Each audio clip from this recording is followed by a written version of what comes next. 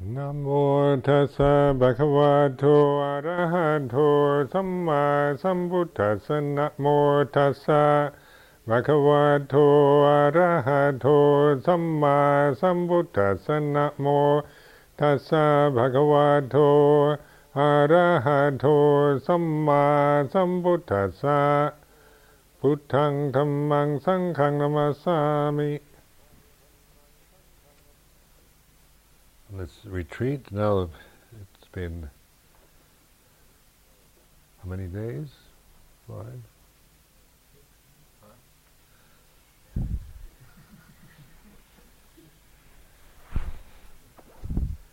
You can see how the say the effect of living in this particular style.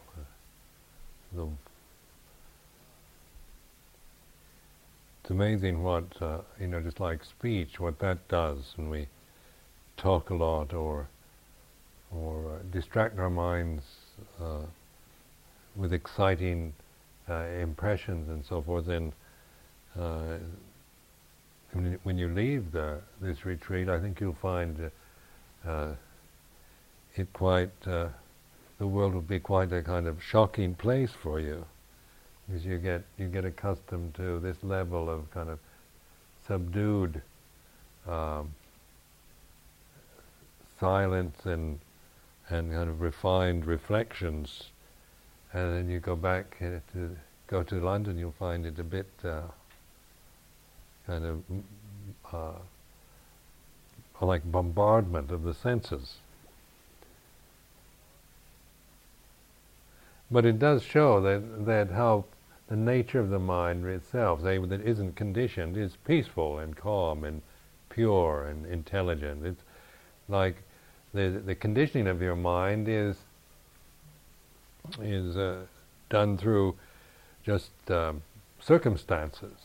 If we have good parents and we have fortunate circumstances and so forth, and good health and whatnot, then we tend to at least get a set of conditions that are fairly amenable and pleasant, or better than someone else's who doesn't have such opportunities. Some people have born into families that are, where they have terrible parents and pain and misery and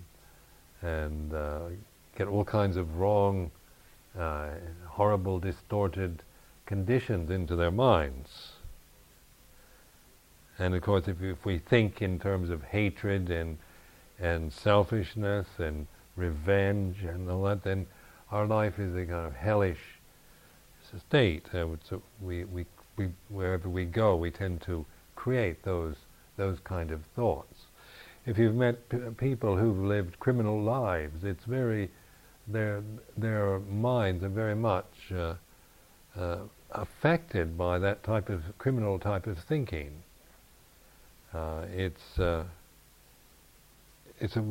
outlook on life and in a whole conditioned pattern of thought and attitudes and memories that make their lives always one of fear and anxiety and suspicion.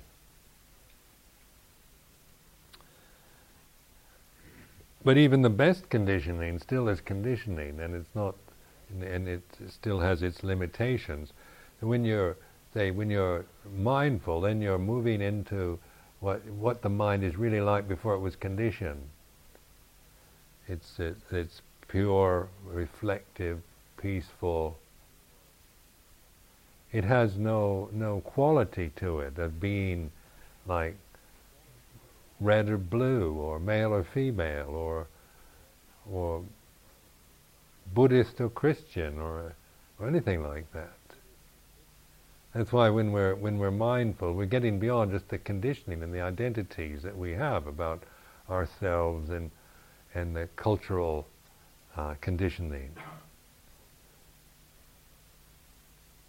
So that's why we say it's not self, because the self, in the sense that we generally use it, implies this is the stuff that I have, me as a separate, emphasizing my separateness, me as a separate individual being, this person here, me with my problems and my views and my thoughts and my ways and my habits, is what we the way we think and the way the society conditions us to think, and what is generally considered normal behavior.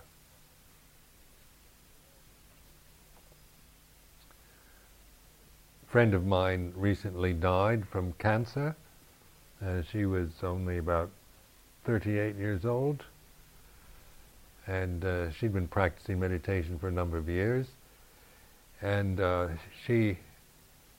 when she was talking to the kind of social workers and people that were medical profession trying to help her, they accused her of not identifying with her cancer, because she would talk about cancer as there is this cancer, but it's not mine.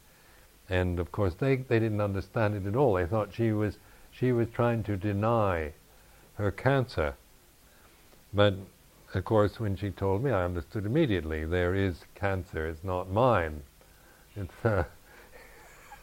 It's the way the Buddhists reflect on things, where we would, the worldly view is, I've got cancer, it's mine.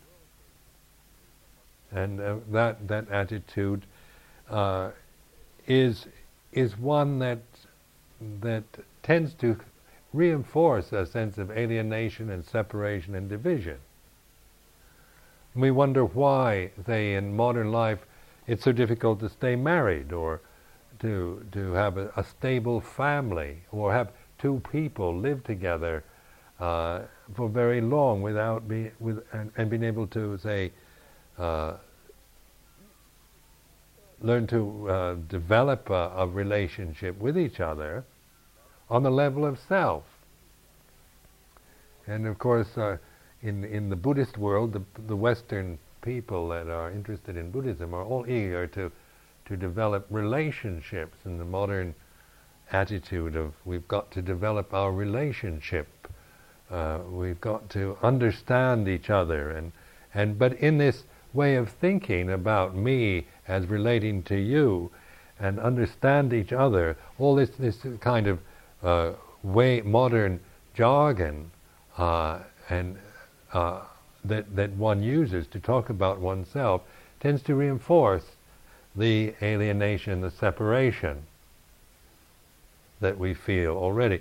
In the modern life is one where we emphasize our individuality. Me, my rights. I'm a separate, unique, completely unique, separate person, personality, being, individual, independent. Don't be dependent on anyone. Don't give up your freedom for anyone. Assert yourself. Prove that you can do it. Prove that you can be a success in the business world. Prove that you can be Prime Minister. Prove that you can assert yourself and stand up for your rights.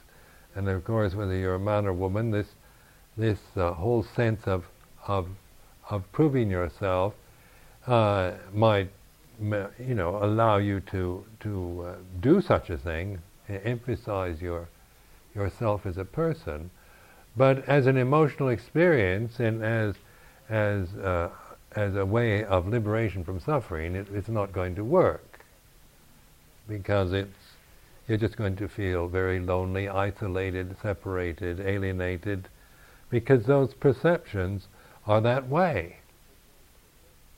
Contemplate that. When I talk about me and my feelings and my rights and my unique personality, my individual character, those very perceptions are always saying, I'm totally separate from you, from everyone. In the old societies, say of 100 years ago, there was much more identity with family, with relatives or extended family, which doesn't exist anymore. I was brought up to be an independent individual with my family. There's not much family identity. when in Thailand, when people ask me, well, do you have any other brothers? I say, no, I'm the only son. And they say, well, what about your parents? Well, you know, what about the family? And I never even thought of it. I'm a free individual. I can do what I want. My parents have no right to say anything about to me what I should do. If, you know, the family name. Could care less about my family name. Have no sense of that I should procreate and carry and have it kind of extended for another generation. Because my conditioning was the modern, you know, you're an individual with rights, you're independent and you have the right to do anything you want to do. Then the result is it made it very easy for me to become a Buddhist monk. My parents didn't dare say disrobe or anything. They brought me up to assert myself, assert my independence and my rights, and that's what I've done. So it has its advantages, and I'm not unhappy that that's the way I was brought up, and I don't regret it. But as an individual personal experience, it gave me a tremendous feeling of loneliness in my life, because that way of thinking was very isolating. It was very difficult to see. One always saw another person as something totally separate, with the same rights and the same privileges and all that as myself. But when you've got two equal, separate human beings trying to work out their relationship, they're usually asserting their rights over each other. And of course then that ends up usually in not being able to live together very long. So, in terms of Dhamma, then, what we're doing is we're getting beyond this emphasis on separation and alienation, individuality, personality, character, race, class, gender. All these things they have their place in the conventional world. There's nothing wrong with them, but as attachments and identities, they're always going to delude us.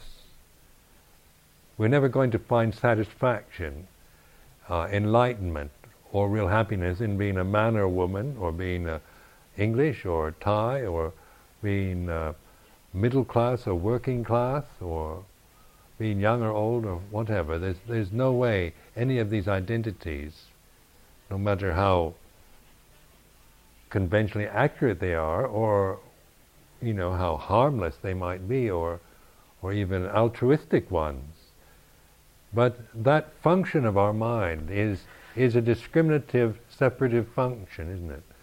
Thinking is a discriminative function of your mind.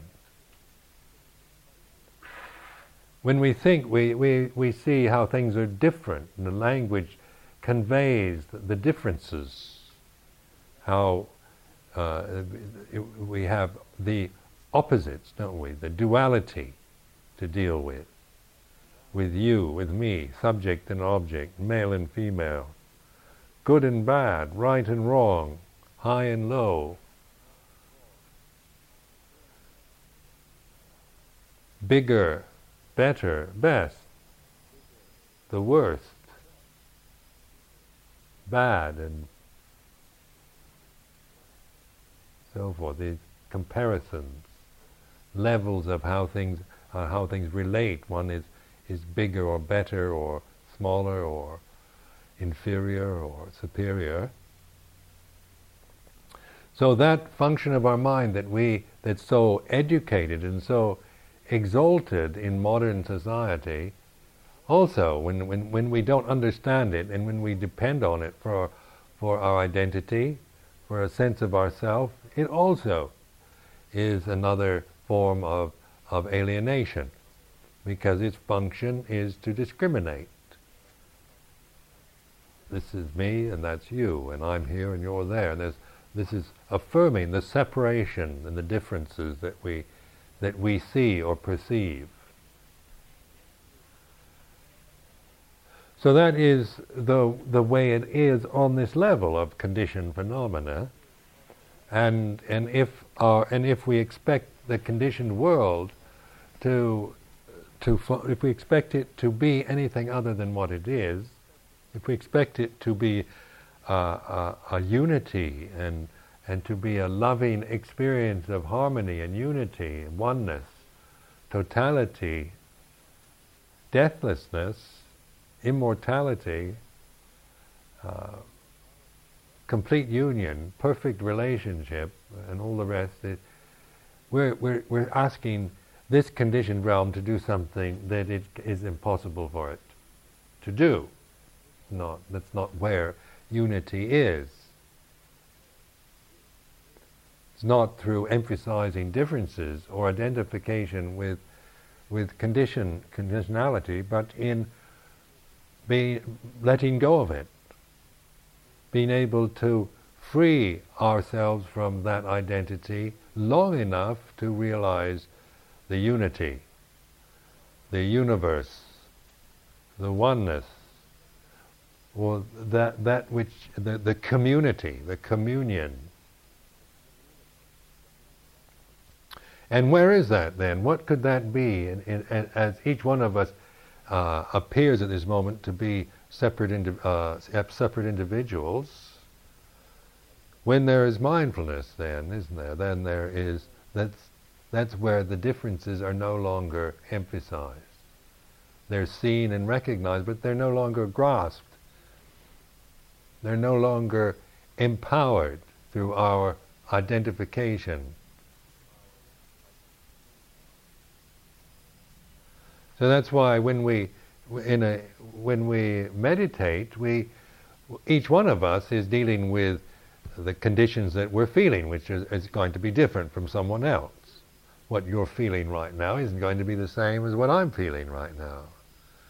And there's no, it would be impossible to find a unity or oneness or equality on the level of the conditions that each one of us is feeling at the moment. But in that perfect knowing of them, that's unity. That's oneness. So that's why our refuge, say, in Buddha, Dhamma, Sangha, implies that, in that perfect knowing. It's not personal. Buddha is not kind of my Buddha, as opposed to your Buddha. My Buddha tells me, and some of these televangelists, they say, I was talking to God this morning and he told me. And he told me that Buddhism is a false religion. God seems to be what anyone, when you talk about the Christians have a fine problem dealing with God, because God is male, generally speaking, isn't it? God has attributes. God has a son. God has a spirit. God has a father up in heaven, and then there's each interpretation of, like the white man's God. Remember in the old days, in the 50s or so, in the States, they used to have these churches for black people and white people. And I remember I asked, why can't they all attend the same church?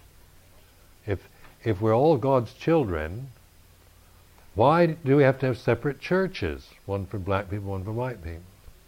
They said, well, God created the races separate and wanted us to keep it separate. And so God wants the black people to be Christian, and he loves them just as much as he loves the white people, but he wants them to go to a separate church.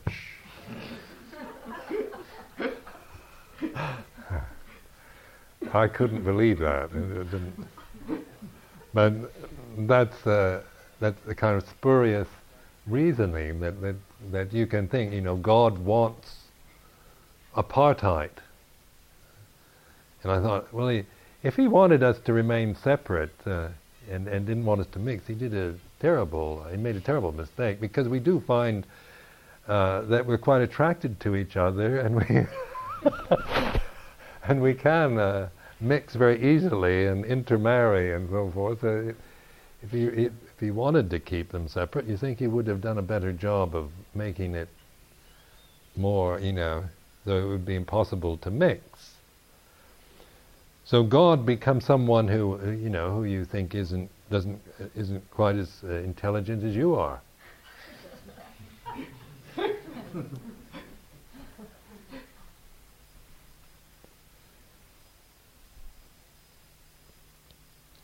But taking this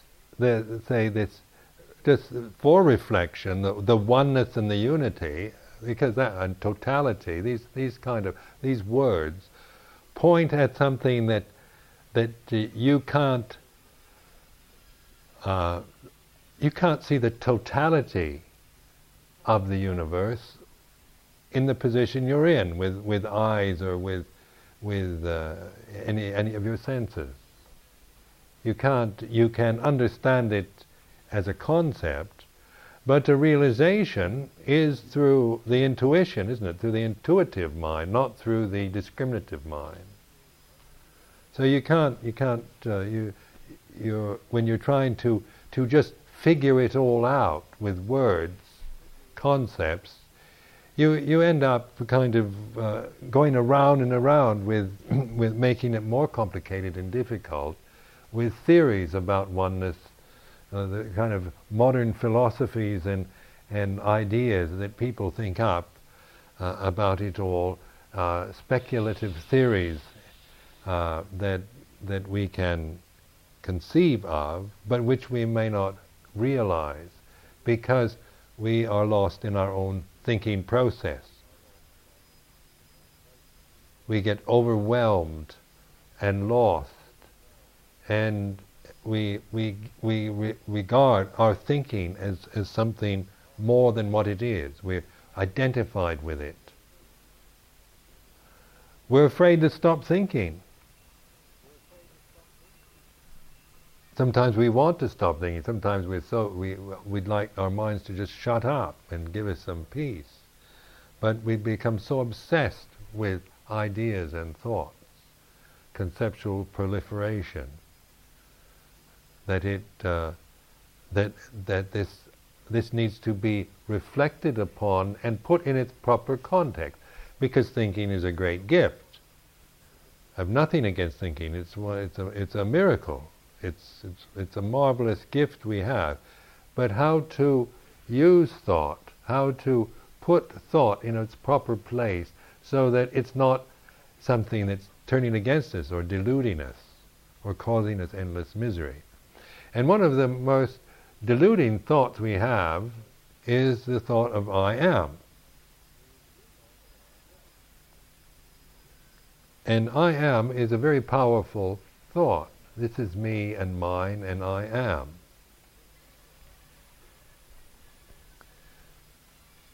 But have you ever contemplated just this two little words, I am, and me, and mine? See, this is mine. Notice how we emphasize mine. Me. What about me? And what I think. Notice how I can, when I'm emphasizing myself, my thoughts, what is mine, me, then this word is a tremendous power in our mind. It's really empowered, and this word tends to always emphasize one's separateness.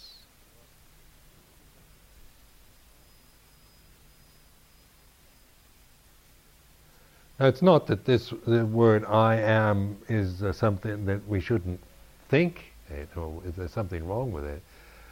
But what I'm asking you to do is contemplate it, because It's something that you think all the time, and that you maybe could start looking at and observing and reflecting on it, so that you're not just under its influence. You're not just blindly empowering it all the time to create this the separative feelings, the sense of alienation, the loneliness, the lostness that we oftentimes feel.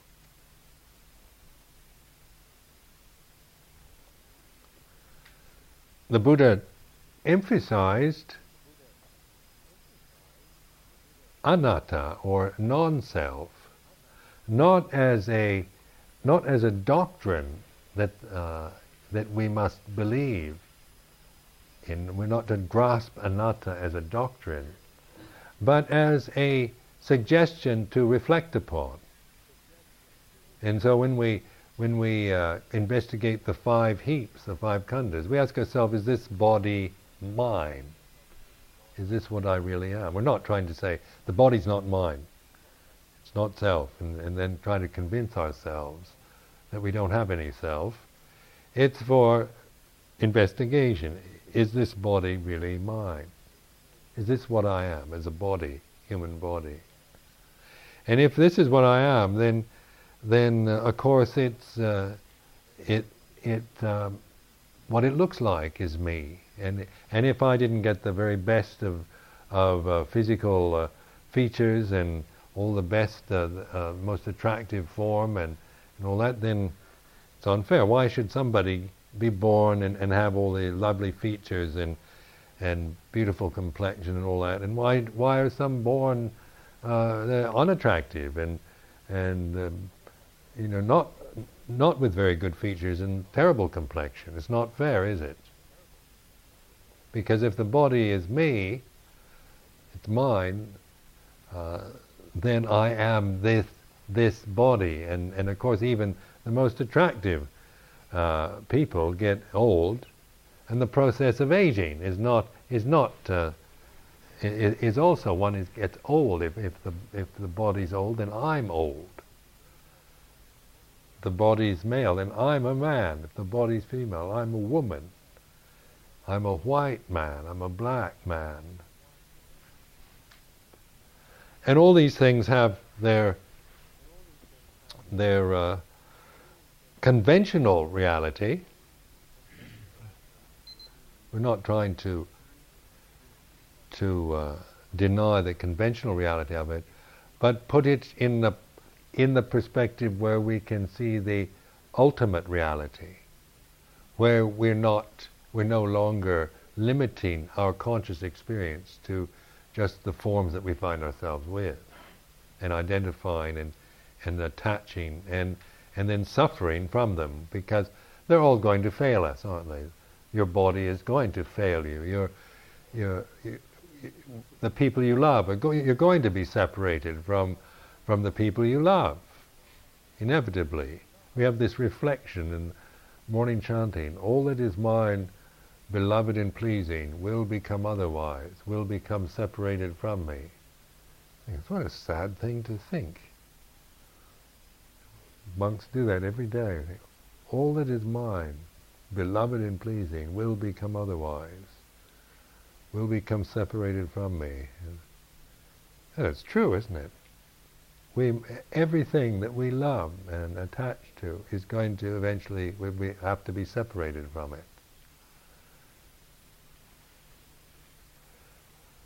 So in that identification with the separateness, we become frightened by it, and it becomes, we don't want to look at it. We don't want to even think about it. Like the subject of death is not considered a very polite subject to bring up in a conversation. Talk about the roses, the rose garden, or the weather. Talk about Princess Di and Prince Charles. Anything but death. Elizabeth Taylor's latest husband. There's nothing to do with our lives, and yet death does. Isn't it? Because this is what we're all going to to experience. And we all have to deal with the loss of loved ones in our lifetime, unless we die very young ourselves. But most of us, all of us, and human beings, all human beings have these experiences. Loss of the loved, death of the loved one, separation.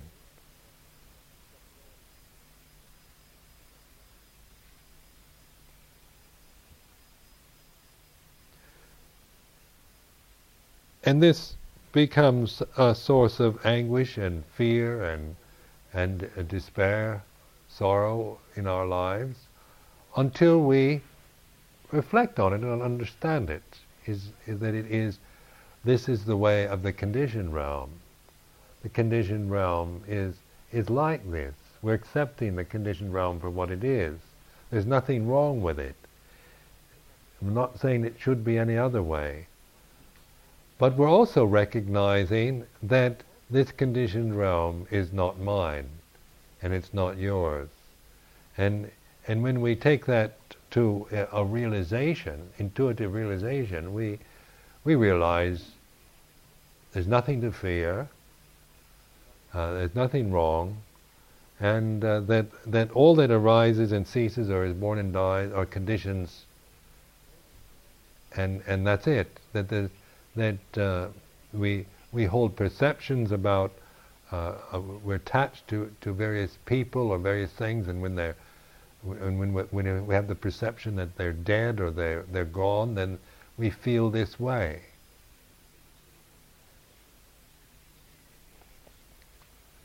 Or when somebody dies, and for example, when my mother died, or say like somebody like Ajahn Chah, my teacher. Now he was incapacitated for 10 years before he died. Now he was couldn't speak and couldn't really respond very well, even though he was conscious. But for 10 years, I would go to Thailand and see him, and yet he was still alive.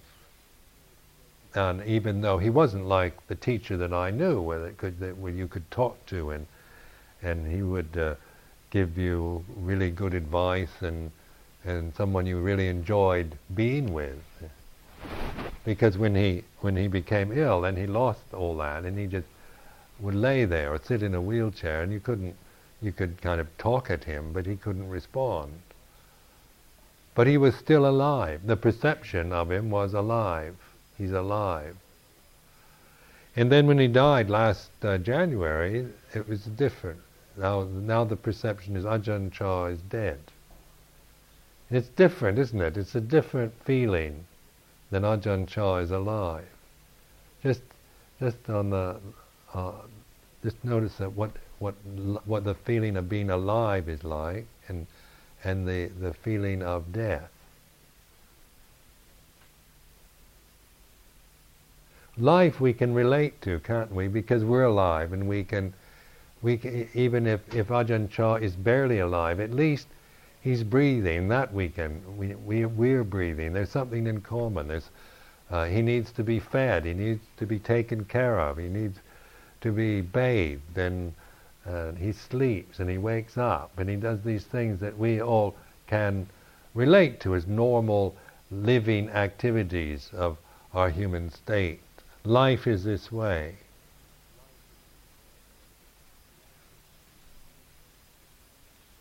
But when he's dead, the idea of the perception of Ajahn Chah is dead, then we don't know, do we? It's different. Death is, as I said before, what we do not know, what we haven't experienced. So it leaves our mind in the state of it goes blank, nonplussed. The mind just suddenly stops with the word death. Because it just as an emotional experience, that's how it affects me. Somebody's dead, then it's like that. But my mind stops. I don't know what to think about that. It's the unknown. The self is when we think about people, isn't it? When we think about each other, we're usually holding our perception of somebody. It's so easy, we're so conceited, we think that our perception is the real person. And so even if I should think Ajahn Chah is alive, and he's not, I still, I can still think, and people wanted to, even when Ajahn Chah was alive these past 10 years, people wanted to project onto him all kinds of things. Well, he can't respond, but he's fully alert, fully enlightened, even though he can't speak and can't move, he is this way and he is that way, is one, how you want him to be, what you want Ajahn Chah to be, you project onto him, you make it up in your mind and project it onto him. And then if we can't stand the idea of just abiding with the not knowing that death gives us, then we tend to think, well, Ajahn Chah's now, freed from the mortal coil, and probably now having, looking at us with a smiling face, freed from the limitation of a paralyzed physical body and so forth, and we're thinking nice thoughts of how we would like Ajahn Chah to be right now, because to think of him as dead, the mind stops, and then we don't want to just leave it there, so we tend to think about him in terms that we can accept and find soothing and peaceful, like he's probably here right now, smiling at us, and things like this. My mother died, I thought, people would ask me about the subject of death, because I was giving this meditation retreat, and I thought, yeah, well, death is, I don't know, but, and then my mind started thinking, but she was a very nice person, I'm sure she's, in some heavenly place. I can't imagine her going to the opposite direction.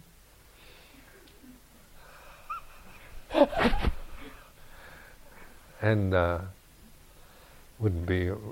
couldn't imagine her in hell. She wasn't that kind of person. But I could imagine my mother in heaven. I can imagine my mother in heaven right now. She was a kind of person that would go to heaven. So that's in my mind, isn't it? That's what I'm making up in my mind. Fair enough. But we're just looking at the way it is, what we do, how we perceive each other.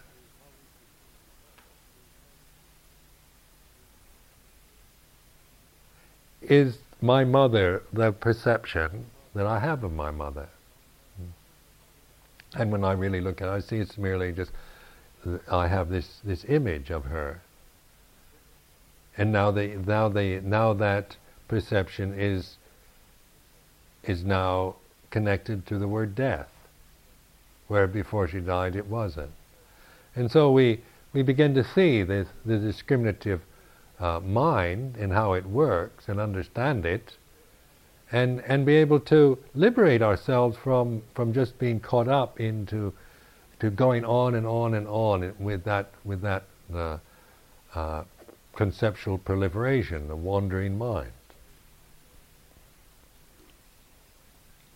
Now, intuitive mind, what do we mean by that? Because we use the word intuition, and we recognize that it's not a function that is highly regarded in the Western world.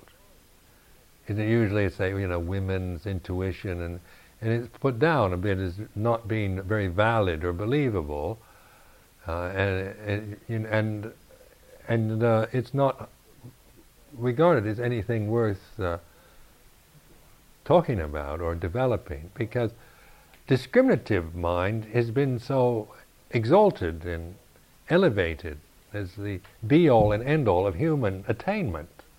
Like Bertrand Russell and people that have fantastic discriminative minds, super intellects, that could just work on subtle levels of thought and discriminative and discrimination. marvelous, geniuses, high IQs, modern education, to how to increase the IQ, how to, only concerned with the examination system here in Britain recently, and emphasizing the importance of discriminative knowledge and learning, intellectual development. But we pay a price for that, don't we, in the West? Because something in us doesn't develop very strongly. Something in us is not a need, a basic need, a spiritual need, is not being met in our society anymore. In fact, spiritual needs are considered not very important. Religious education is almost an afterthought. And this is the decade for evangelism here in Britain, to try to make everybody into a Christian. Because Christianity's, kind of, it's a spiritless form. It doesn't have much oomph these days, so we've got to kind of push it back and get it, blow it up again, and inflate it, and force it on everyone. But is that the way to teach spiritual development? Just by indoctrinating people with religious ideas or prejudices or biases? Or are we now maybe more prepared to develop this reflectiveness of mind and to develop the intuitive faculty, to try to use that more, to recognize it as a function or an ability that we have as human beings, which means to me, when I use that word, it's the receptivity of the mind, the sensitivity of the mind in the moment. Intuition is here and now, it's not memory. So it's not intellectual, it's not, you don't remember, it has nothing to do with memory or with perception of things, but with being able to sense, or with the sensitivity of this form to feel what is happening now, the way it is now. Now we all affect each other, and we have, if you notice, we can, just the way somebody looks or walks or moves or conducts themselves, we find ourselves kind of reacting to them. I noticed when I lived in Thailand. I lived in Thailand for 10 years, and I became used to the way the Thais moved. And in Thailand, the way they move is that even the men try not to look very aggressive, so that they have movements in which they try to kind of bend down and move in a way that does not startle you or in any way convey aggression. Because like aggressive movements make you jerk and contract, doesn't it? If I should suddenly leap at you, you go like that. Or if I should just stand up suddenly and flex my muscles, and then you're going to feel a sense of, just intuitively, you're going to pick up something that you'll react to. Maybe you won't recognize it so much because you might be filled with your own problems and ideas in your head. But we still affect each other very much, just how we appear to each other and the way we relate to each other or move, react to it. So I remember having to go back to the States after so many years in Thailand, and getting on a plane in Bangkok that was filling up with European tourists. And I remember, because I was a monk, they put me on the plane, they conducted me to the plane first. So I was the first passenger on the plane. And I was sitting there in the seat, and then all these kind of Europeans started walking down the aisle. The men with big noses and jutting chins and broad shoulders and walking like this, and suddenly I felt myself contracting. I felt frightened. And not that any of them were threatening me physically. They weren't kind of looking at me in unpleasant ways, but it was just the picking up the movement when say my senses had become accustomed to, say, Thai monastic life, Thai monks, Thai people when they're in monasteries, which is a different, the way that one moves and conducts oneself. That would not be considered proper to walk like that or move like that. And it's cultural, isn't it? But we do get used to what you get used to. Then that is how you tend to interpret the experience. So sometimes we must, we find people would say in Thailand might think we're just very aggressive people with a lot of anger, because sometimes we walk like that, and our faces can look quite fierce, and we move in an aggressive way, which conveys all the signs of this man is angry and is going and aggressive. When actually in my mind there may be nothing like that going on. I mean, sometimes I hear what people think project onto me, and it shocks me, because they think, in terms of because I'm so big and whatnot, that they think all kinds of things that I can't see in myself. I see some kind of gentle, kind of well-meaning, soft, softy.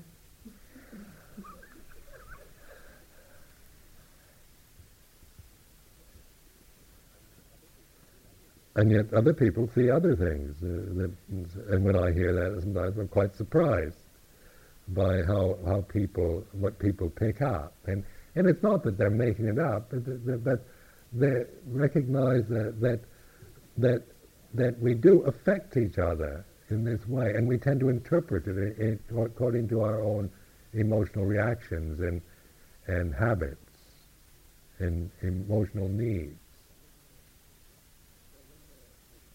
So when we're reflecting on this, we're just observing it so that we know that this is the way it is.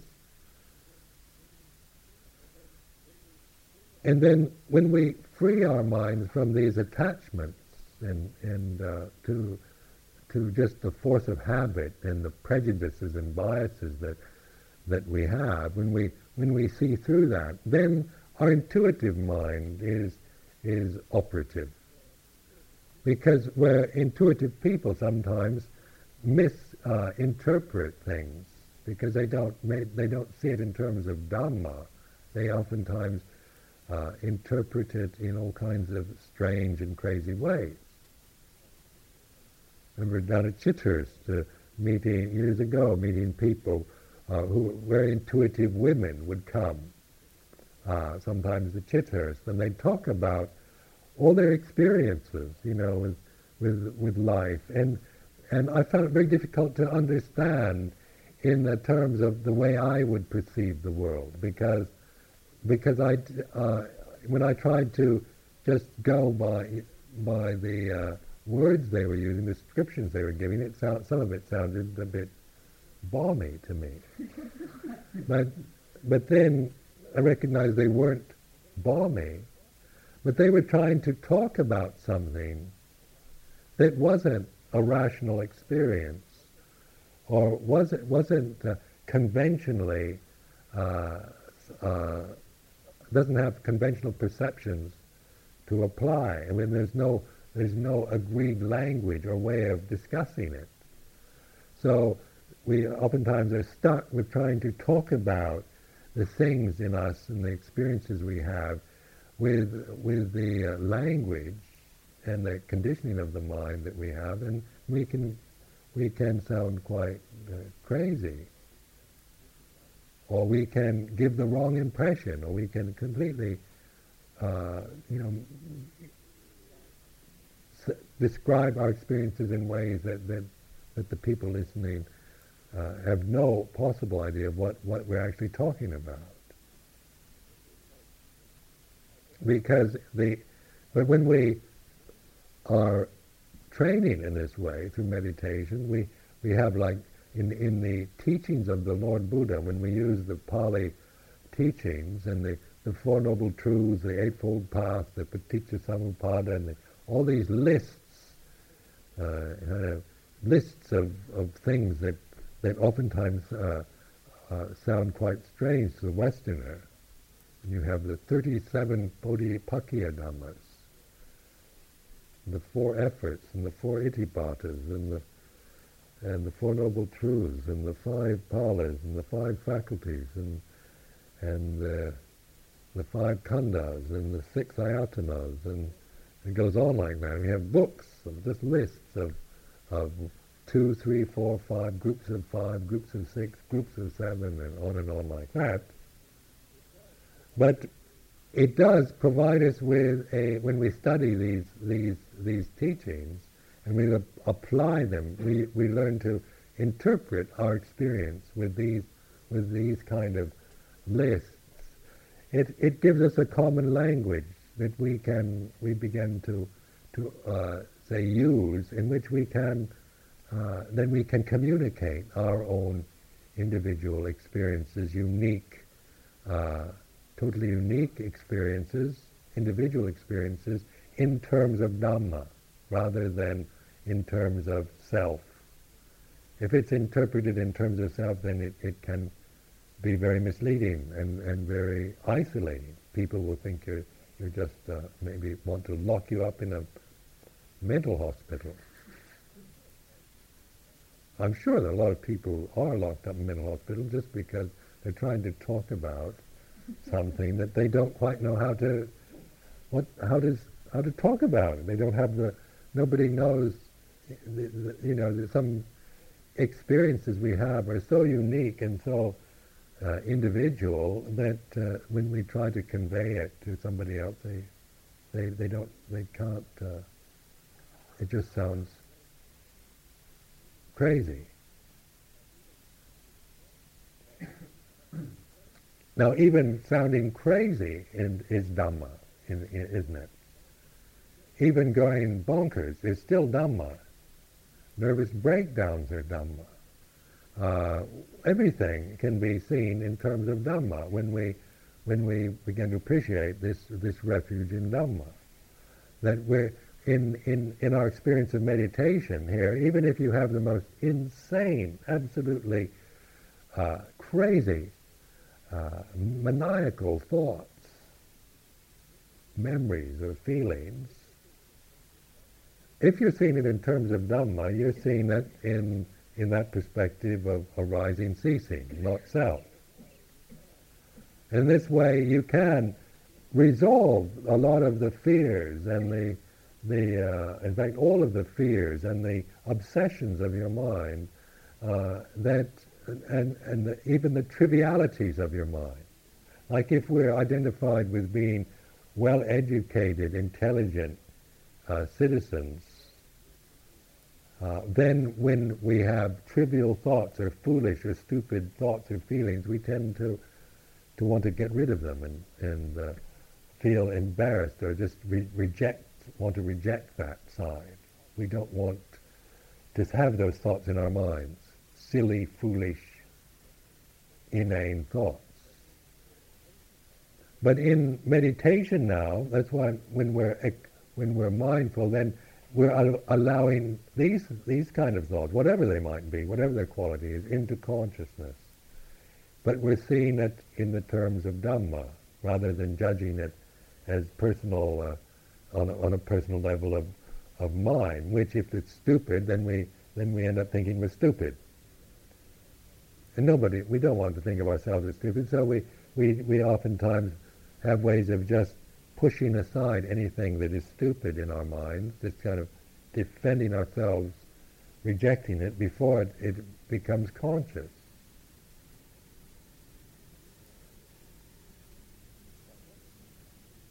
It's quite wonderful when you think of meditation as allowing yourself to have a mindful nervous breakdown.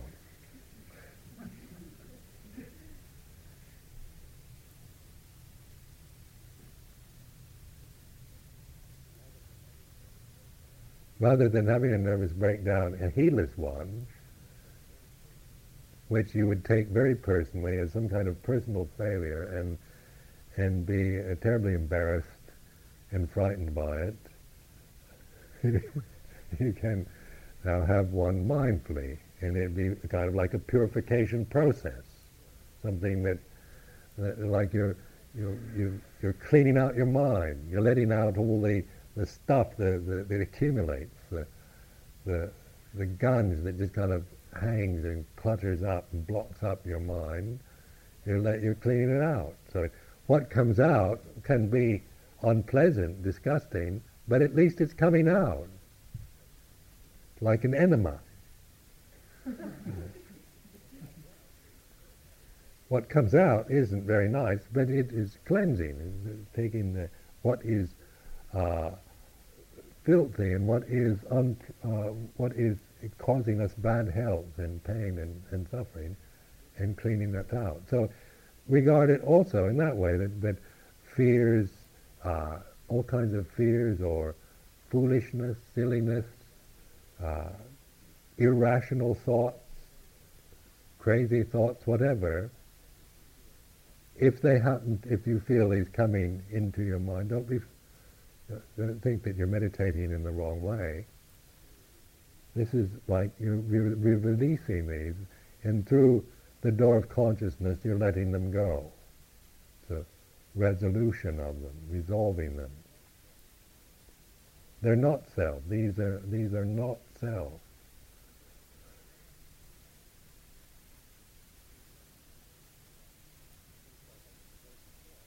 If you start having crazy thoughts and you still interpret it as self, then what are you? You're crazy. Crazy person. But if there's crazy thoughts going through your mind and you're seeing it in terms of Dhamma, then it's just Dhamma. What arises ceases. There's no, you're breaking through that conviction that you are the conditions of your body and mind.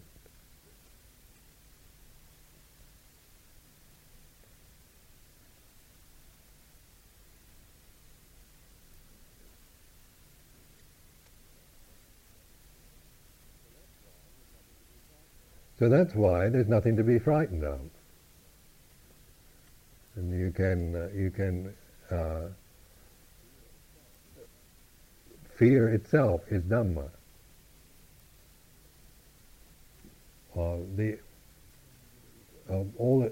Because fear tends to be such a powerful emotion, we need to put it in its proper perspective. And so when there's fear, go to it, acknowledge it, embrace it, bring it into your consciousness. Don't be frightened of fear. Let fear be frightening, but don't be frightened of it. And then, of course, it is like any other Dhamma, a conditioned Dhamma. What is subject to arising is subject to ceasing. So this is like a cleansing process in which the conditioned realm is then something that you use for practice, but no longer yourself. You no longer identify. You no longer seek to hold on to it. You no longer expect it to be something it cannot be. You can live with it. You can adapt. You can respond. You can move. You can roll with the flow. You can do what is necessary. There's nothing. You're capable of living your life in a truly sensitive way and responding in appropriate and suitable ways to the things that happen.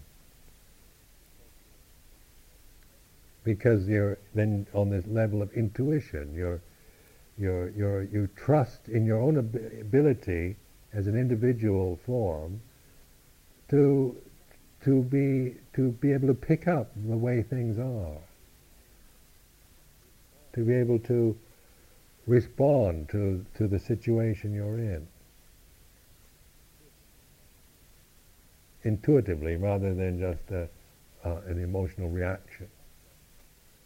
Because emotional reactions oftentimes are very unsuitable or inadequate to a particular thing, isn't it? We can get it all wrong and react very badly and make a fool of ourselves, if just on the level of emotional reaction. But on the intuitive plane, then we can abide in the silence, we can speak, we can get up and go, we can stay, we can say what is appropriate, we can do whatever needs to be done. But that is according to an intuition and the sensitivity of a moment rather than a plan or a recipe.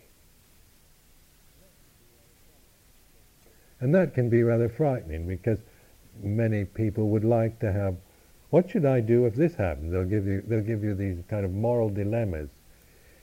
If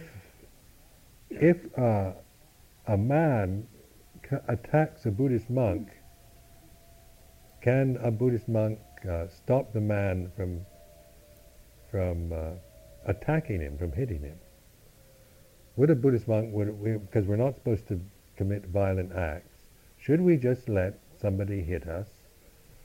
Or should we defend ourselves? Should we maybe stop that man? Or should we actually maybe hit him back?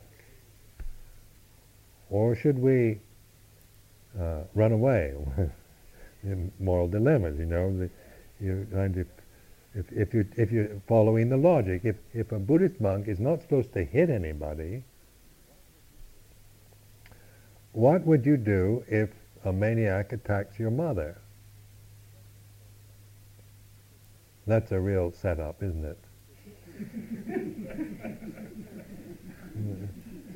Because logically speaking, you know, if you're not supposed to hit anyone, then that means that you couldn't hit the man who's attacking your sweet little old mother. Maniac is a nasty brute, and mothers usually are sweet little old ladies.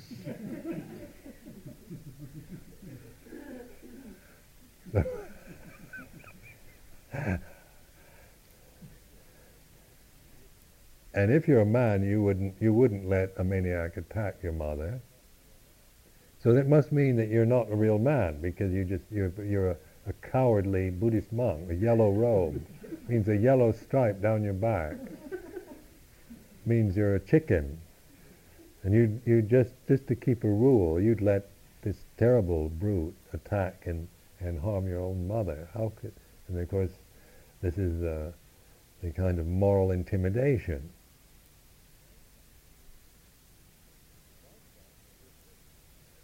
But I trust that if such a situation ever occurs, it can't now, as my mother is no longer alive, and she died from old age, not from a maniac attacking her.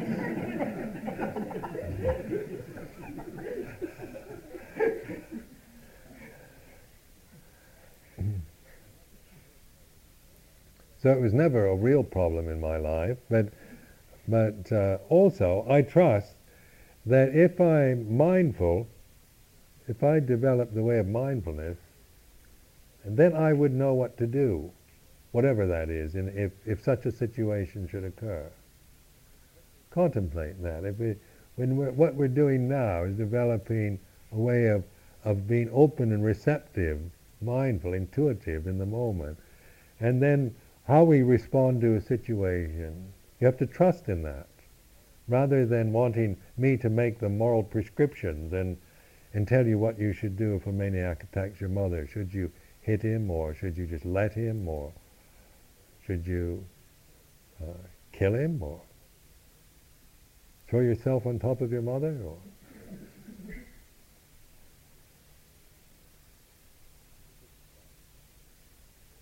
because he can't, that's an unfair question, isn't it? You can only speculate. I don't know what I'd do, because my mother's not here, the maniac's not here, the conditions are just, it's only up in the head, isn't it? So you could speculate about all kinds of things.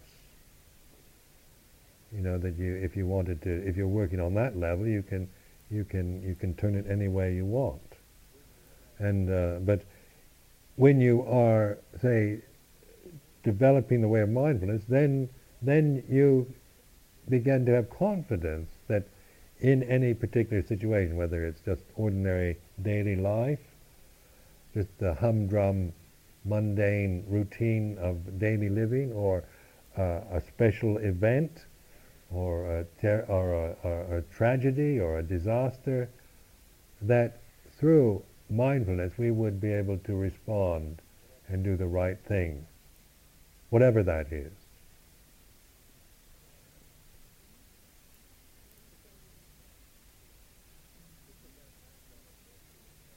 Because that is right, isn't it? If we are mindful, then we will know how to deal with a maniac attacking our mother.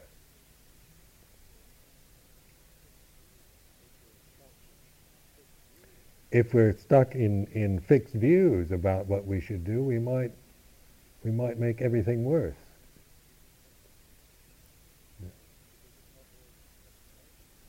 If we're just operating from prejudices, biases, and fixed views, we could make a terrible mess, a bloodbath out of something that could be averted if we'd been mindful. So realize that what you're doing here and this retreat is something to apply to your daily life and to the ordinariness of life.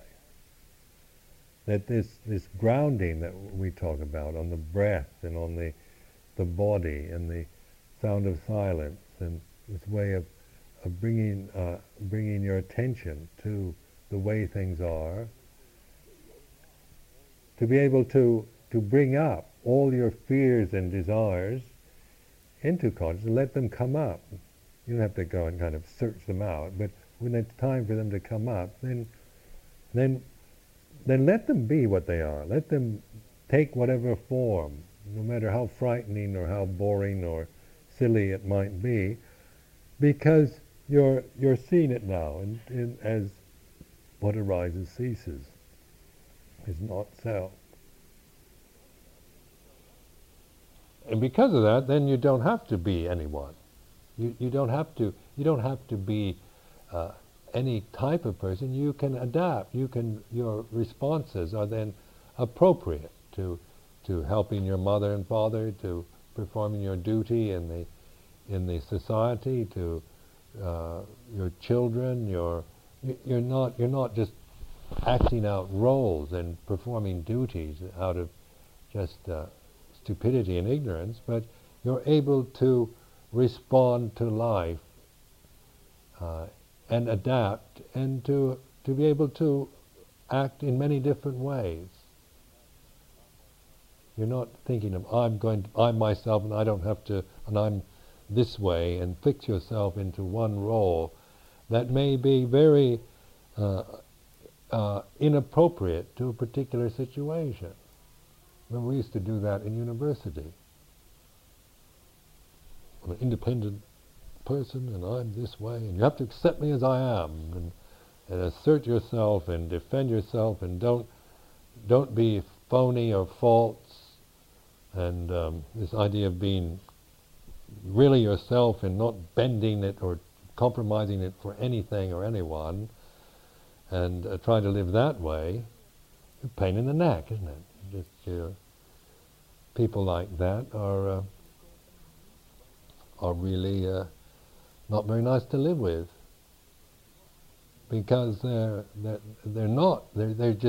holding on to an identity that isn't is usually not very appropriate to any given situation. It's just a fixation and an attachment in their own mind. But when we let go of that need and that grasping of a self, then we flow. We have amazing kind of flexibility, adaptability, malleability. The human mind is universal mind. We're not buying a set of conditions and hanging on, but we can look at things from all different angles and perspectives, and we have increasing confidence too. They respond to life in the right way. And what is that? Compassionately, lovingly, joyfully, peacefully, because that comes from the heart, from the pure heart of an individual, not from the conditioned views and opinions out of the head. Do you notice how easy it is to say we must be compassionate for people, and then in a particular situation not be compassionate at all?